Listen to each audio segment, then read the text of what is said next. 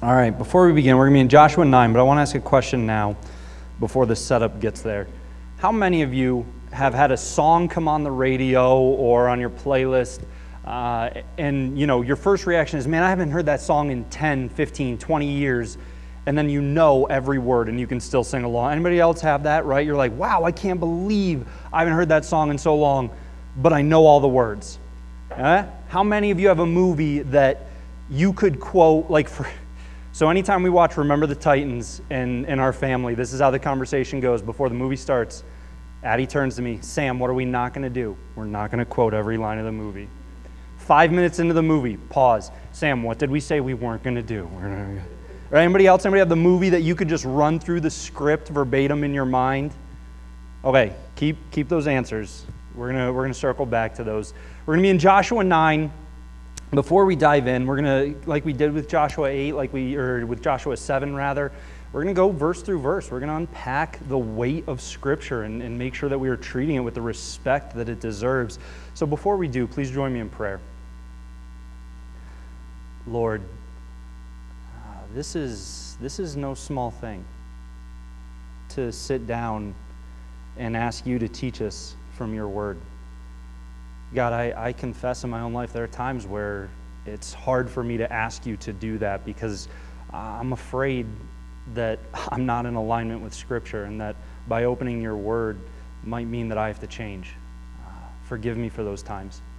Forgive us, God, collectively as a body, if we ever approach your word with trepidation. May this be something that we passionately pursue, that we long for, that we crave, even if it means that we have to be completely broken down and remade and conformed to what your word says. Oh, Lord, we thank you for giving it to us. What a privilege it is to have access to this. And so, God, in this time, would you teach us?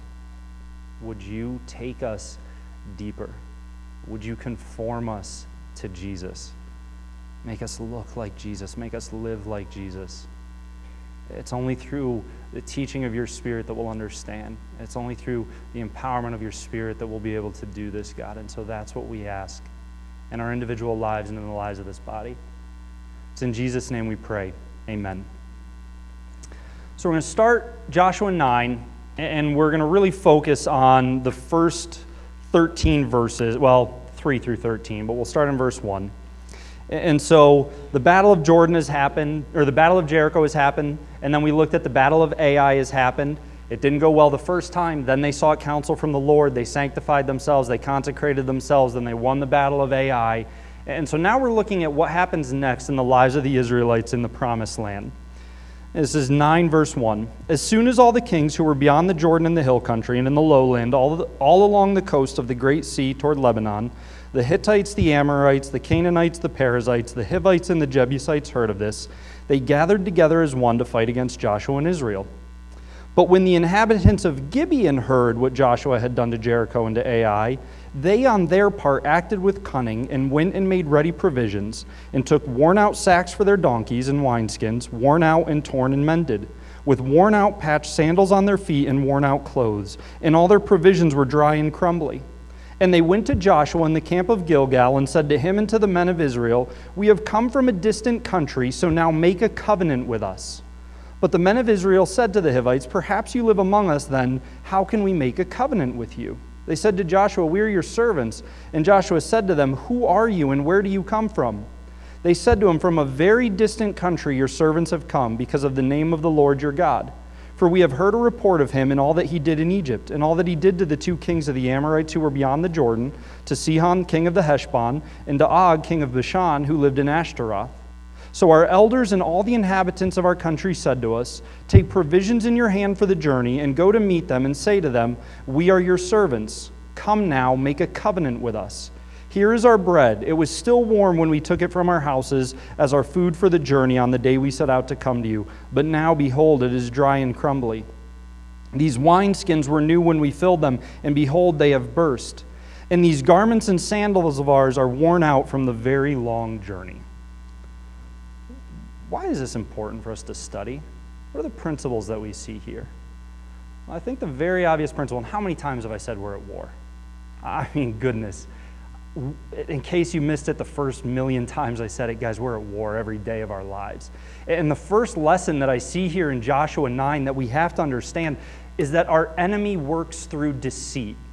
Because I think sometimes there's a temptation to reduce the enemy to a bumbling fool who's going to come forward to us and be very obvious, right? The enemy's going to walk up and be like, hey, I'm the devil. Here is the sin I want to lead you in. Any interest?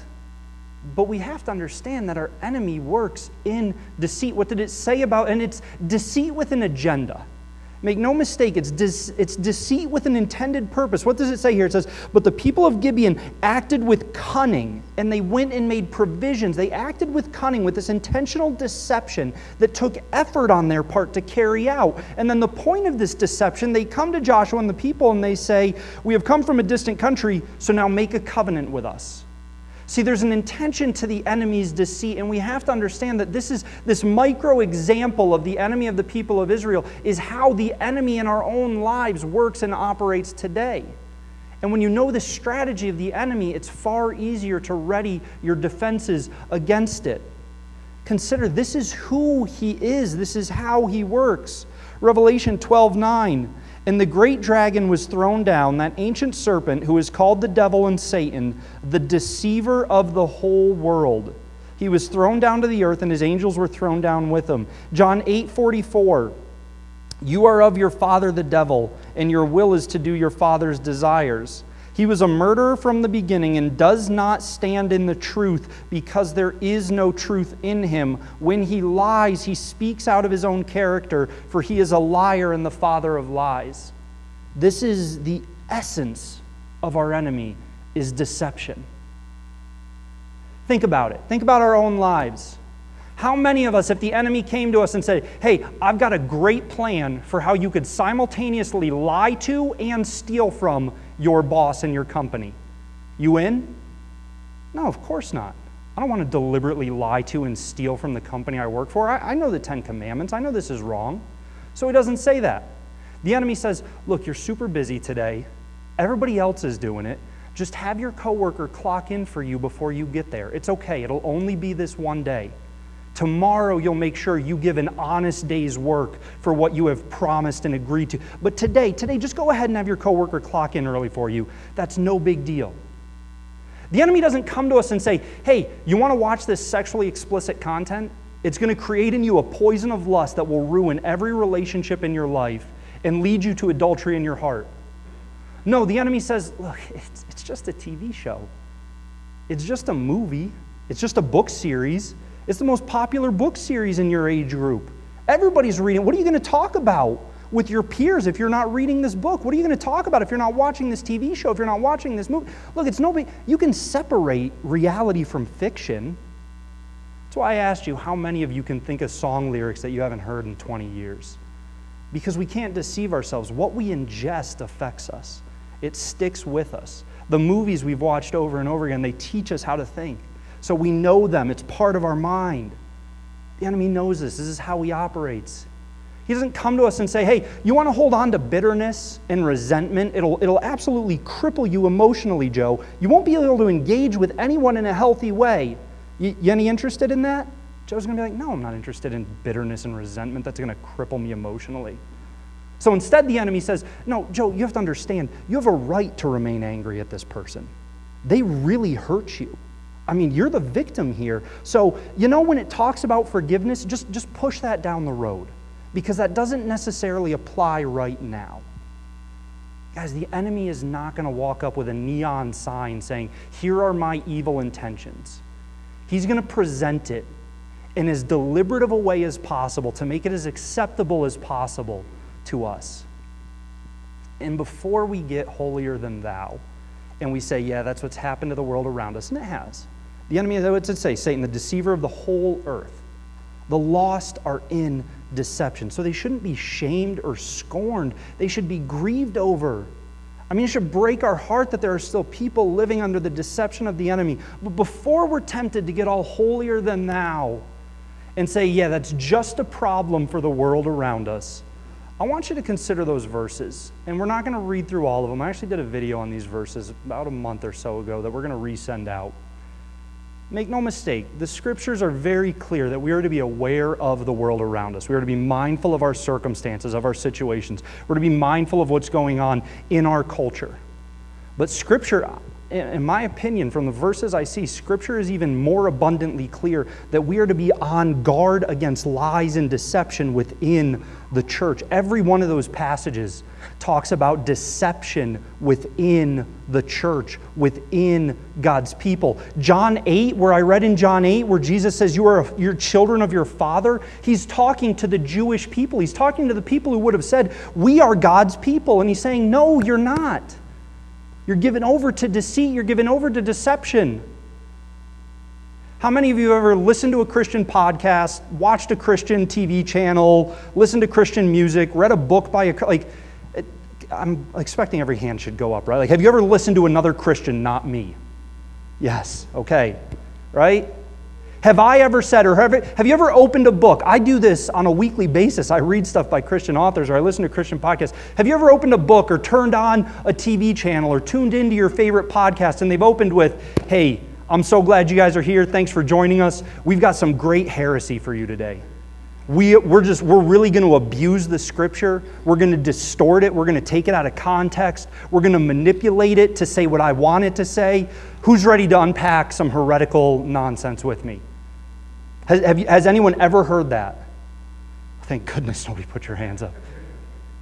I've listened to a lot of heretical stuff. I've read a lot of heretical books. And they don't come forward and say, hey, I'm going to open this book up with a chapter explaining the heresy we're about to dive into. The enemy works in deceit. We have to be aware of this. We have to be conscious of the deliberate attempts by the enemy to manipulate the truth for a specific desired outcome, for an agenda that will further the purposes. Because what's the second thing we see here? That our enemy is not uninformed. It really seems like, so in Exodus 23, 32 to 33, God is talking to the Israelites about the promised land, and he explicitly says, you shall make no covenant with the people of the promised land and their gods. They shall not dwell in your land, lest they make you sin against me. For if you serve their gods, it will surely be a snare to you. God repeats this exact same command and warning to the people in Deuteronomy. So God has explicitly said, the people in the land you're about to go into, don't tolerate their culture. Don't allow it to affect, to intertwine, to enmesh with your own culture. It will become idolatry to you. It will become a snare to you. You cannot make a covenant with them. But then he also says in Deuteronomy 20, 11 through 15, God lays out that it's okay for the people of Israel to make a covenant with people from other lands. So they can't make a covenant with the people in their immediate cultural context, but they can make a covenant of peace with the people in other lands far away from them.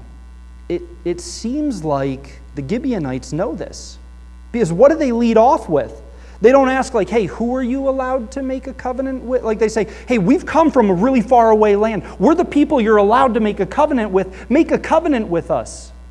It seems like the enemy here is very well informed of how the Israelites are to behave based on what they're demanding. And consider Satan and Jesus in the desert. What did Satan use to come against Jesus? Not just temptation, but distortion of Scripture. He knew the Scripture. He was able to quote it to him. A.W. Tozer once said that the devil is a better theologian than any of us and is still the devil. We can't expect our enemy to be uninformed and ignorant. Where I'm weakest, when I'm most vulnerable, that's when he's going to attack. Where you are weakest, the biggest pain point in your life, that's where the enemy is going to attack. Because he's deceitful, because he's informed, because he's intentional in what he wants, and that's to destroy you.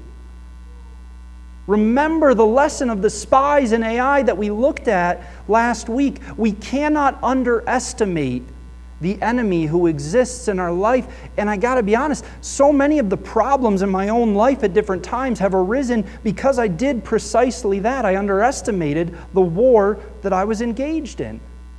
And I thought the enemy would come to me with obvious tactics. I thought the enemy would come when I was at my strongest, when I was at my best. So when the enemy comes with deceit at your weakest, are we prepared for this? The people of Israel weren't. But then they make their fatal mistake. Let's dive back in.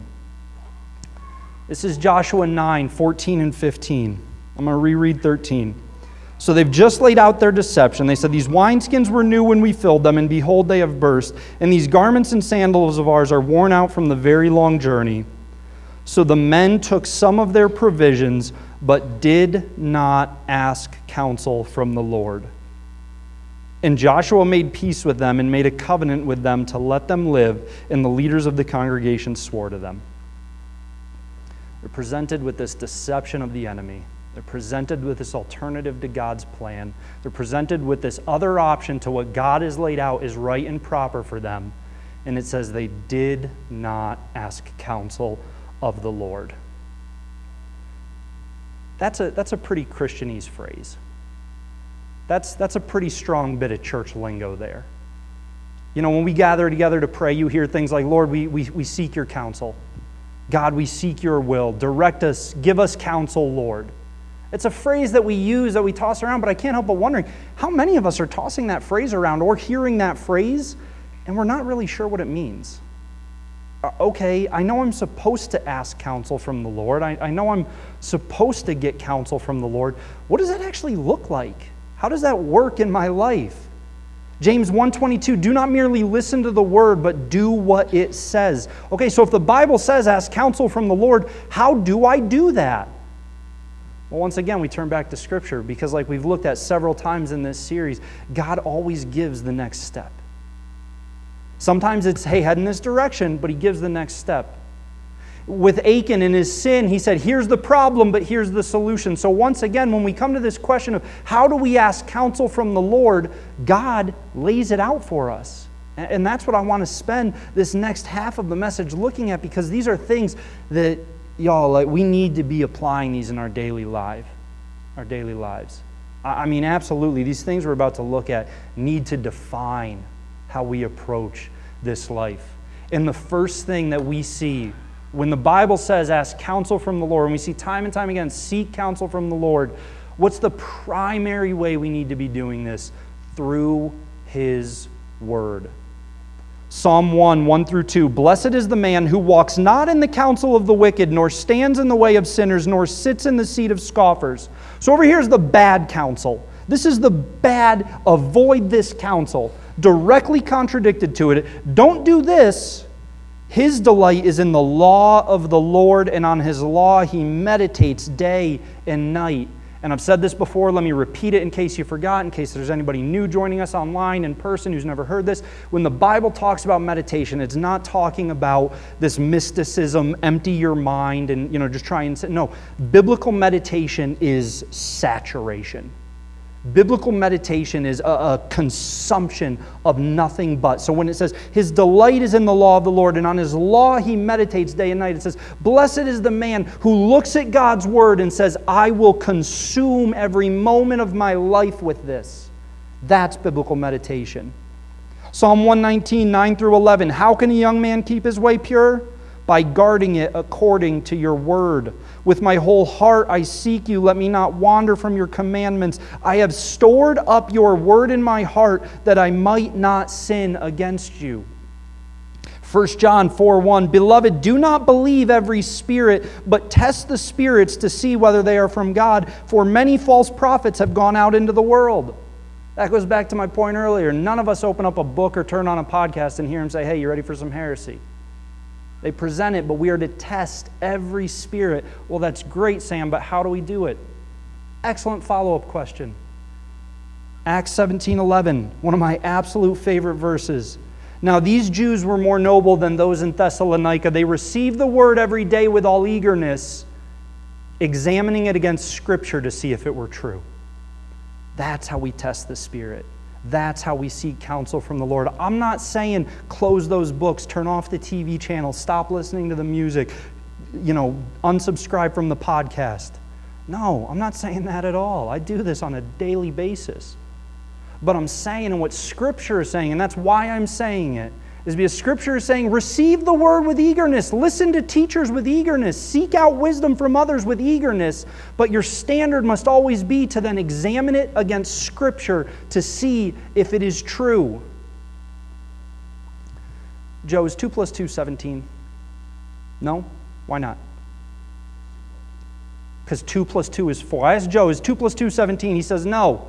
Why not, Joe? Because 2 plus 2 is 4. See, he knows what a lie is because he knows what the truth is. You want counsel from the Lord? Open His Word. I mean, when I hear people say things, oh, I'm just waiting for God to speak to me. He did. In a very extensive, thorough letter. I'm waiting to hear from the Lord. Cool, what'd Scripture say? Well, I don't know, I'm waiting to hear from the Lord. I mean, it's called His Word for a reason.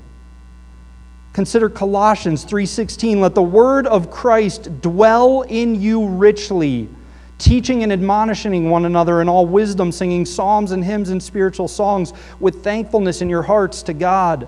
Let the word of Christ dwell in you. Let it abide in you. Let it be so integral to your life that you can't even fathom the separation of it.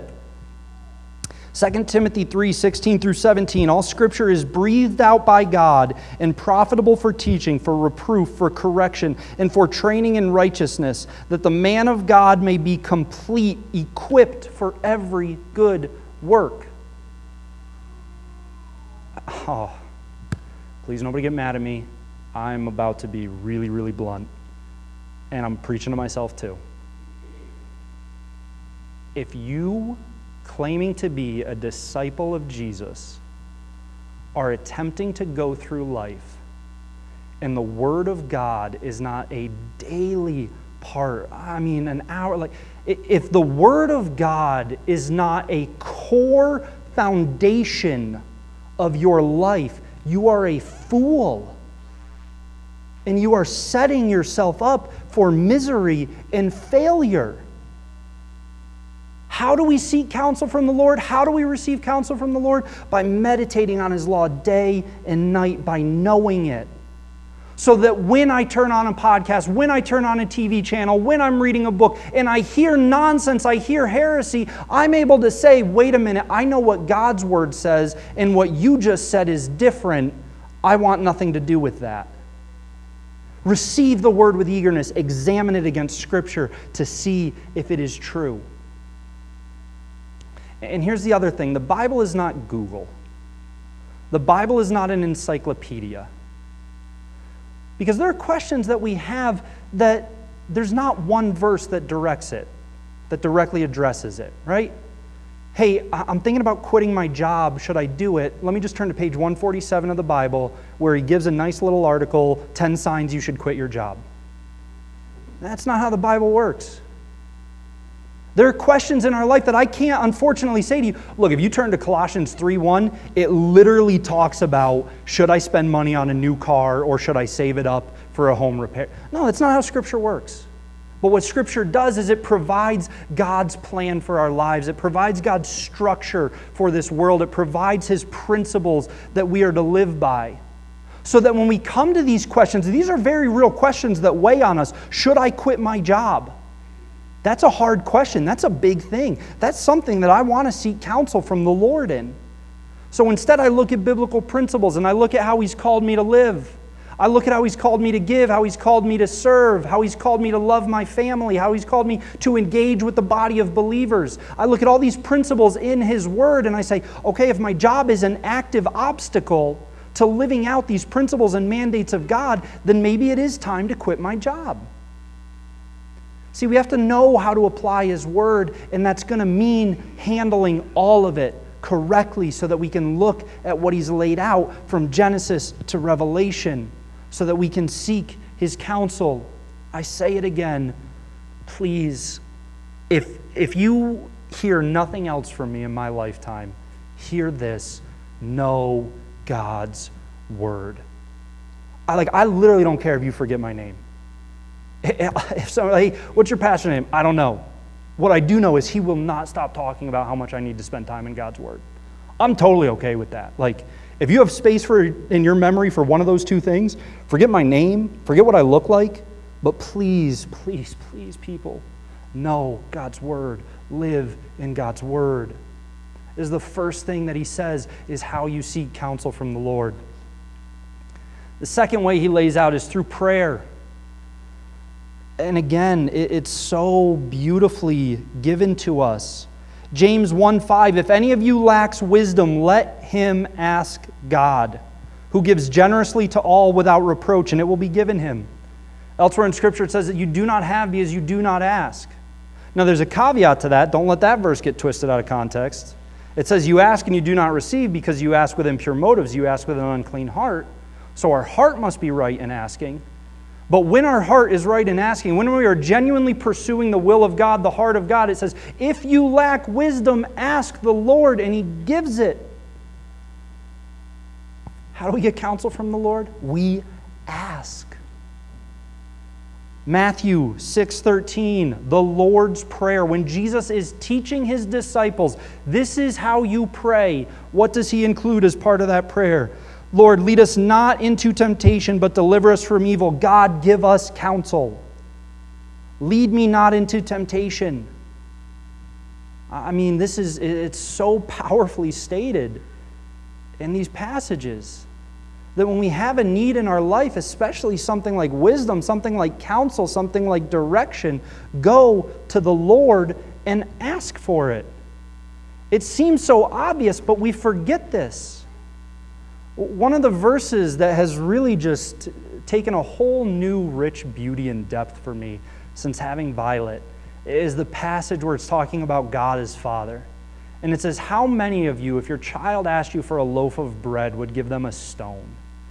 Or if they asked for this, would give them like a serpent? And then it says, if you who are earthly parents know how to give your children good things, how much more does your Heavenly Father know how to give to you? Like I liked that verse, and then I had a daughter, and that verse went so much deeper. There's nothing that I wouldn't give to my daughter if it was for her best. You know, when she gets older and she's like, hey, can we have ice cream for dinner? Like, the first night I'm probably going to say yeah. Like, the seventh night in a row, even I know, like, okay, we should probably eat something that's natural and not mint chocolate flavored. But if it's something that's good for her and she asks me for it, I will do everything I can to give it to her. I am the world's worst father compared to God. I am the least powerful, the least capable, the least able to give compared to what God can do. So if I'm looking for counsel in life, why would I not ask my Father who loves me perfectly and has the power to give perfectly? So if you ever come to me and you say, hey, I'm looking for counsel in this, my first two questions are going to be, what did the Bible say about it? What's your prayer life been about it? I mean, those are the first two, like, because if we're not starting there, forget it. I mean, if I'm not starting with God's word and prayer to God, I've missed the point entirely. But then there's a third way that God lays out. And this is why I believe so strongly in the ecclesia. Ecclesia is the word for church, for local church, for a local body of believers. This is why I believe so strongly in it. Because one of the ways that God lays out for His people to receive counsel is through the church. Consider these passages. Numbers 27:21, and he shall stand before Eleazar the priest, who shall inquire for him by the judgment of Urim before the Lord. At his word they shall go out, and as his word they shall come in, both he and all the people of Israel with him, the whole congregation. Numbers, you have a question you need answered? Go to your priest. He'll go to God on your behalf. Malachi 2:7, for the lips of a priest should guard knowledge, and people should seek instruction from his mouth, for he is the messenger of the Lord of hosts. And then we're not going to read all of them, but hopefully even just the volume of those verses demonstrate that this is a lesson God gives to His people over and over again. Seek counsel from godly people. I mean, all of those passages in Proverbs and Ecclesiastes talk about seek counsel from the godly people in your lives. It's clear. It's unavoidable. And so if we have detached ourselves from the body of believers, if we have detached ourselves from godly people, where are we going to go for this third option? That's why I believe so strongly in the local church.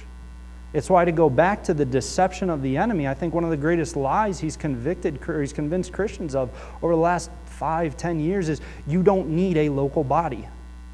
You're fine on your own. My wife will tell you, sometimes when we watch different sermons or listen to different podcasts, I get quite exasperated with some of what I hear. I've never thrown anything yet. When I get exasperated, I tend to grab my hair.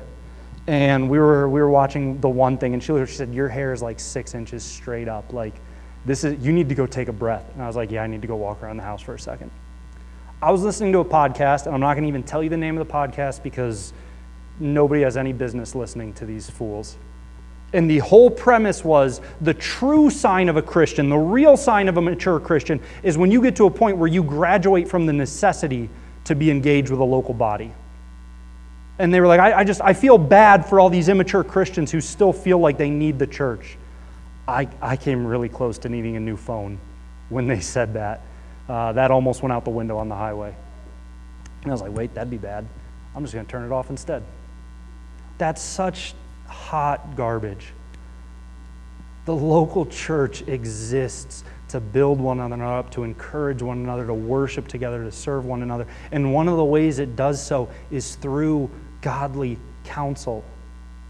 One of the hardest things for me to hear as a pastor, and this was when I was an elder as well, is when people would come and we'd have a hard conversation and they would say, "Man, I've been wrestling with that. That's been a weight, that's been a burden for 6 months. That's been a question that I've wanted to ask for 3 years, and I've just been dealing with that pain." That I die a little bit inside when I hear that from my brothers and sisters. I want you to come to me with your depression. I want you to come to me with your anxiety. I want you to come to me with your fears. I want you to come to me with your sorrows. I want you to come to me with, "Hey, I was wounded by this person years ago and I've never been able to forgive them." I want you to come to me with those things so that we can see what God's word says about them together. The elders love you deeply. We want you to come to us when you have hard questions. We're not afraid of hard questions. I might not know the answer right away. The elders might not know the answer right away. But if we don't, if you come to me with a hard question and I can't think of what Scripture says, my response is going to be, "Awesome, let's pursue this together." Please take advantage of this third option that God has laid out. But if the believer is not utilizing these 3 means that God has laid out for receiving counsel, it's like trying to drive a car with no wheels. It's not going to go anywhere. I mean, you might be able to scrape along a little bit. I don't know, cars. Neil, how long could I drive on like just rims with no tires? Short. Gene's laughing. Gene just shakes. He's like, "Oh my goodness, we need to teach this pastor something about mechanics." Neil says a short distance. So maybe a Christian can limp along without the counsel from God's word for a little bit. Maybe they can limp along a little further without prayer. Maybe they can stretch their lives and get by without counsel from other godly believers in their lives. But it's going to be a real short distance. And you're going to do some major damage along the way. He lays these out. He warns the people. He says, "Hey, the enemy came to you with deception, and you did not seek counsel from the Lord, and therefore you broke the covenant that I called you to." Family, we've got to spend time in God's Word. That's not optional. It has to be a hallmark of your lives. You need to spend time in prayer. That's not optional. That's not reserved for the pastors and the staff of a church. Prayer must be central to your lives. And third, utilize the body. This is what God lays out for us. So this big question, this Christianese, this church lingo of seek counsel from the Lord, it really simply breaks down to His Word, prayer, and godly believers in your lives. If these 3 things are absent, we're in trouble. So this week, as we consider this idea of deception and counsel, this example given to us by the people of Israel as they engage with the Gibeonites, I want you to read Jude and Psalm 119. And look for what we talked about in those 2 books. Look at how they tie together, Jude's a book, Psalm 119 is a chapter. Look at how they tie together. but read Jude and Psalm 119, and then I'm going to ask us to do something, right? We look at how do we seek counsel from the Lord, His Word and prayer, starting there. So I'm asking you all, Wednesday, I have no way of knowing if you're going to engage with this. I'm not going to show up. We're not sending the elders and the staff out to your house to knock. But I'm asking, Wednesday from 8 to 9, would you set aside whatever you normally do in that hour for Scripture and prayer? Yeah, but Sam, you don't understand my favorite sitcom, DVR it or skip it. I mean, it's really hard for me to imagine a scenario where I get to heaven and God's like, yeah, you spent too much time in prayer and in my word. That's hard for me to imagine. It's painfully easy for me to imagine a scenario where I get to heaven and I realize, wow, I did not spend enough time in His Word or in prayer.